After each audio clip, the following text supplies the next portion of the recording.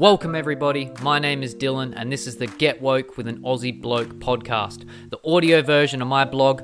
For those of you that can't be bothered reading, or you just think it's time your eyes need a rest and your ears need to pick up the slack.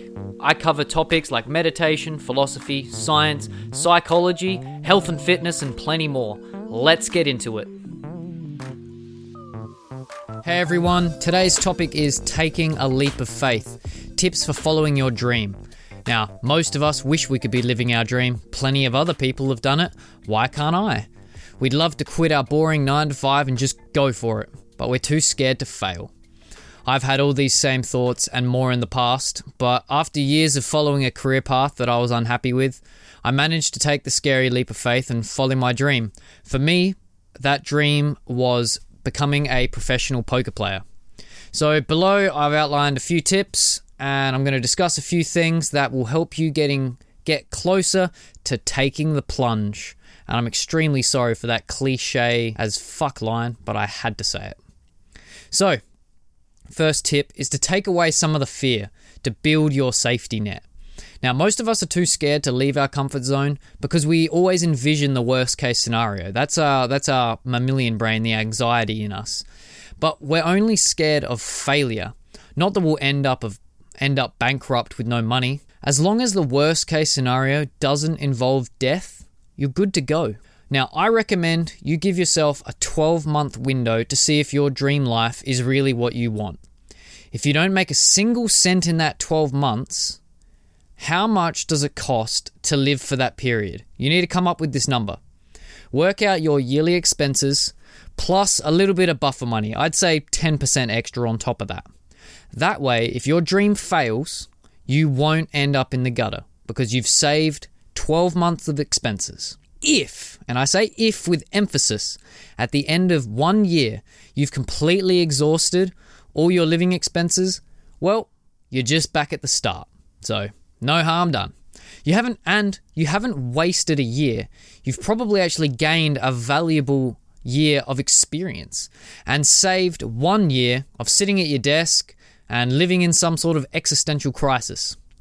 Now, when I decided I wanted to quit my PhD and play poker professionally, I defined the two following things. First, how much money do I need specifically for my goal? So in my case, it was to play poker. I called this the bankroll. Second, how much money do I need to live for 1 year with no other income? So let's call this your yearly life roll.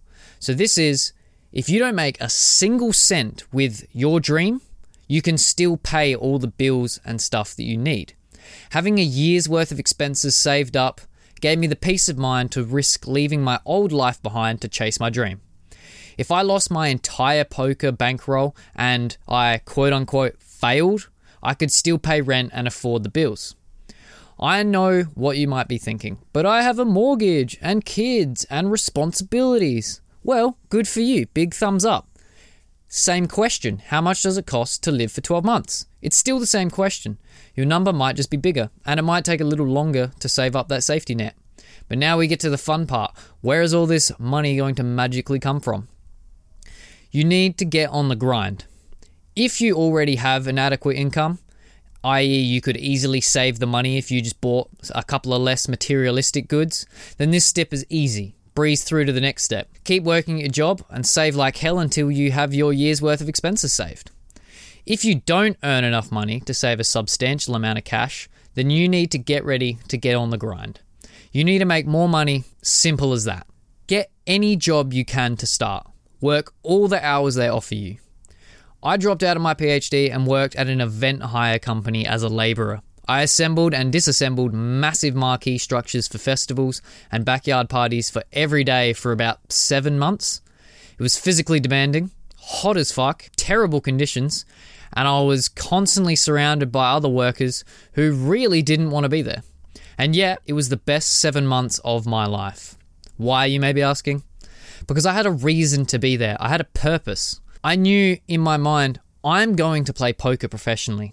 And it's a hell of a lot easier to get through those long days, the caffeine-fueled haze, when you can picture the prize at the end. Now, if you're thinking at this point, what job will I get? How long will it take to save? I don't blame you. I thought the same things. Let me just say this. The universe works in mysterious ways. Now, I know that is a bit cliche and it feels a little bit law of attraction-esque, but it is so true. We tend to get bogged down in the specifics of how our dream will play out. We will overanalyze it before it's even started. That's why it's so hard to take a leap of faith sometimes. But once you have a clear vision in your head, it needs to be very clear. The universe will start working in your favor. Again, I know how cliche this sounds, but trust me. Believe what you like about the law of attraction, but that shit works.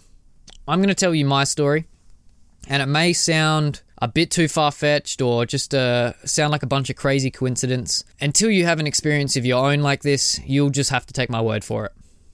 So 2 weeks after I decided to quit my PhD, the only money I had was the chips in front of me on the table at my local casino. I was gambling my future away, you could say. The regular thoughts were creeping into my head. How and where am I going to get the money I need? Have I just made a huge fucking mistake? Anyway, I got chatting to the guy sitting next to me at the table, and we were talking away about this and that, and eventually I just said that I was looking for some work. I'd literally take anything. I just needed lots of hours, and he replied, "My family owns an event hire business, and they're always looking for workers. You could probably start tomorrow. You'll get like 40 plus hours a week." This was crazy coincidence number one. The grind had begun. I had the 1 year of expenses in my head. I had my number in my head every single day at work. I wasn't exactly sure what I was going to do once I hit this magic number. I sort of just pictured myself living carefree at the poker table. And I have to remind you, I had my year of expenses and my poker bankroll to save. The week my savings, I'm not kidding, the week my savings got big enough that I had my yearly life expenses saved up, so I only needed to save the poker bankroll to go, so I was well over halfway. The week this happened, I got a call from a friend who I'd met through poker in the past. And now I'm not going to go into any specific financial details, but my friend may have, picked up the phone and said this. "Hey bro, I have this crazy opportunity for you. I have a poker bankroll that I want you to use and play poker with. No financial risk on your side. You don't need to save your own bankroll. Are you in?" That was crazy coincidence number 2. With my 1 year of expenses in the bank, I quit my job the next day, and within 24 hours, I was playing poker professionally. Now, you might be asking yourself, this all sounds too hard. Maybe I'm not ready to take that leap of faith. And I get that. Humans aren't programmed to work 24/7, 365. Our brains want to give up and accept the situation we're in. To be complacent. I get that. I did that too. It's not like the first time I ever decided, you know what? My 9-to-5 job sucks. I want to get more out of life. That was not the same day I dropped out of university and started following my dream. The process takes time. Be patient with yourself. Eventually, you're going to hit a point where the thoughts in your head that keep saying something needs to change, they will get louder and louder and louder, and eventually you will have no choice but to listen to them. Otherwise, you'll go fucking crazy. My best advice for dealing with this is to start a regular meditation routine to strengthen your self-awareness. And this is why. When you're making a drastic career or lifestyle change, everyone that's close to you or around you are going to start imposing their fears and their limitations on you because they were always too scared to take a leap of faith, and they resided to a life of complacency. They usually mean well, but they're really just channeling the voice of society. You know, you have to go to school, get a job, buy a house, start a family, and all that sort of jazz. Now look, that's all great, but that's not for everyone. Clear vision will give you the strength to listen to their concerns and advice respectfully without being swayed off your vision, without being swayed off course. So not letting others influence your dream is one step, but the most difficult voice to stop listening to is your own. The self-limiting thoughts that are like, hey, you really can't do this. This is scary. This is all too hard. You're wasting your time. Go back to your 9-to-5. It's safe there. These thoughts tend to crop up and they'll elicit negative emotions, steering you away from your ambitions so that you can slide back to what's safe.